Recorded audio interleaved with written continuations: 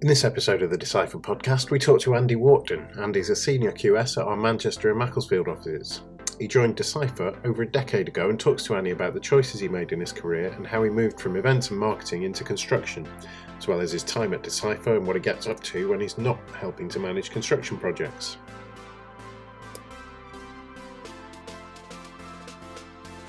Good morning, Andy. You're a senior QS at Decipher, but you had an interesting journey into the construction industry, starting your career in marketing and completely retraining later in life. Can you tell us a little bit about your background and your career so far? Yeah, sure. Well, when I finished university, I studied business studies originally, so got a business studies degree, and started out in sales roles. So I was actually started out working for corporate sales capacity, selling corporate and company medical schemes. And I was there for a few years, and then I decided I wanted to move more into the marketing side, joined an agency. And I then spent about the next 10 years working in a couple of different marketing agencies, managing clients in call centres and in experiential marketing. So great clients, or Sky, British Gas, Nike, Xbox, some really good clients. But I decided I'd got to a certain point in my life by my mid-30s, and I really felt I'd missed my true vocation in life. When I made the decision to go and do business studies at university, it was because really I didn't really know what I wanted to do, and I felt that business studies was kind of a broad thing which kept my options open. But I think the reality was that I'd considered at the time construction studies, but I felt that might narrow what I wanted to do. And in hindsight, that was a bit of a regret, really. And I wish I'd done that. So I got to my mid-30s. I felt that if I didn't change now, I probably never would.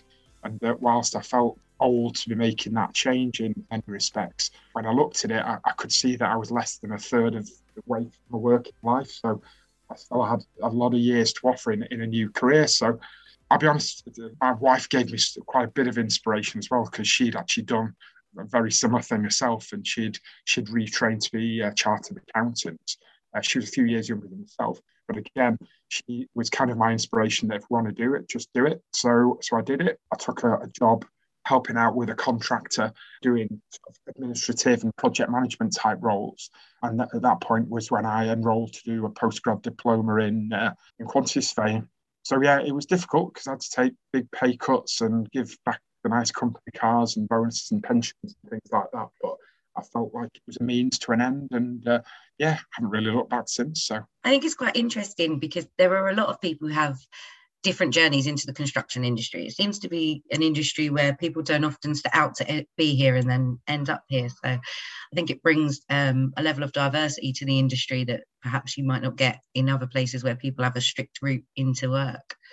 Yeah, I think you're probably right. I seem to come across quite a few people who seem to have fallen into come into the construction industry from very different backgrounds and things. But for me, I think I just always had a fascination with building.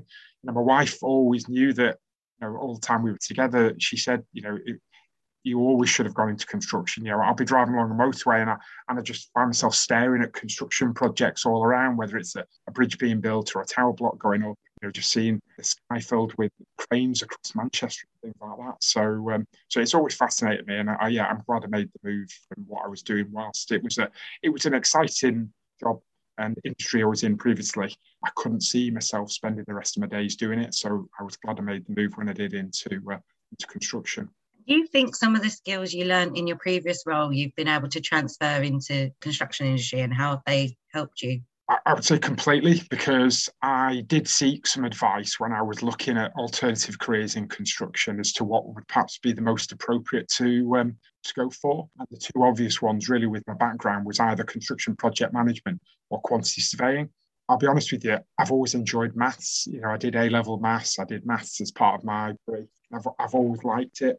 So I felt that quantity surveying with the financial math side of it was probably an obvious one. But yeah, as a client service manager, which was the role I had in marketing, that was about dealing with people. It was also about managing an account, and that would be managing, the performance, but also the finances of it. So ultimately, we would be working on behalf of another client.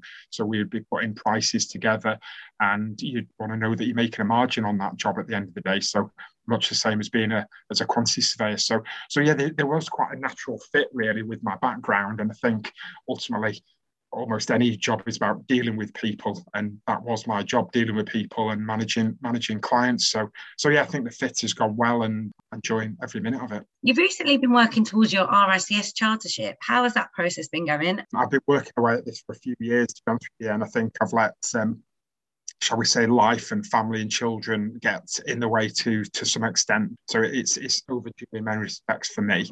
I've been working at it in the last year on putting my submission together with my competencies. So I've been working with and getting a lot of support from Bill Bordill. So my aim now is really to complete that submission and get my critical analysis completed in the early part of this year to hopefully sit it in May time. I think my advice to anyone is just the sooner you can get started on that process, the better, because you can underestimate really the experience that you need for it. I believe I'm quite fortunate that in working for Decipher, we have a very broad range of experience. Some quantity surveyors find themselves pigeonholed into giving them certain experience and quite narrow experience, and doesn't perhaps enable them to achieve all the competency or the diversity of the competencies that you need to achieve to do that. So the sooner that you start that process, the sooner you identify where your weaknesses are, and the sooner you plan to give yourself that experience. I know that while I'm still working on mine, I know that I've got all the experience I need. It's just about getting it down on paper and summarise sufficiently to put the submission together. So my advice would be, once you've got your RICS accredited degree or whatever, try and start that process, even if it says it's a 12-month plan or a 24-month route. It doesn't matter if it takes a little bit longer, because to get the experience you need. But what you don't want to do is just keep waiting and assuming you've got all that experience, and then actually, as you work through it, realising you haven't. I think that's some good advice. You find a lot of people and ah for a long time, should I get my chartership? Should I not? I suppose I've got to do it at some point. So yeah, starting early, probably a very good idea. So we were talking before about your passion for the construction industry. So are there any particular projects that stand out in your mind that you're particularly proud of? It's quite vast and varied, and I have to think back really. But I think one of the ones, it was quite a simple one, but it was my first experience really in project managing as well, building a bungalow for domestic clients on a farm. And I had to do everything from start to finish, literally the whole of the procurement to procuring individual contractors, to closing out the financial accounts, and actually managing the job on site as well. It taught me an awful lot, because you learn a lot about the principles of construction, during the postgrad diploma, but you can't beat actually putting every part of it into action. Whilst it was a domestic project, so it was building, a house, it just gave you a real flavour for all of the interfaces between the different packages of work. So it's that was a good one. The current project I'm working on at the moment, which is delivering a cold store for a pharmaceutical client, that's come with an awful lot of challenges, but to be honest with you, they're a really good team to work with, and at the moment it's really enjoyable. I say lots of problems, but I suppose these projects would be a bit boring if they didn't come with a few challenges along the way. So yeah, those are two that stick out for me at the moment. And what does a typical day look like for you in your role? At the moment, a lot of meetings. We have an awful lot of meetings. So sometimes it feels meetings for meeting's sakes. But typical day for me is usually get in for about 7:45. Normally starting meetings by about 8 o'clock. So we usually catch up with the construction team, see that everything's gone all right from the day before. And then I'll usually have meetings to go and check progress on site. The role I'm doing at the moment is a lot more project management than out-and-out quantity surveying. So whilst I'm involved in the financials at the moment, my role is in the project delivery of various projects. So it's a bit more hands-on and, as I say, less commercial at the moment. But yeah, no 2 days are ever the same, which I guess is probably one of the things I like about it. I don't like the sort of mundane roles, and again, I suppose that's one of the things that working for a consultancy gives you. And I know quite a few people that I talk with are quite envious that no 2 days are the same, or 2 weeks are the same, or 2 months are the same. You move from client to client and job to job. So it does give you an awful lot of variety. So don't quite have that same standard day that a lot of people in other walks of life might do. It's good to be able to get out and be in a different environment and see different people and opportunities this job brings. The last 2 years, obviously, we've been dealing with the COVID pandemic, and it's brought a lot of changes to the way everyone works across the world.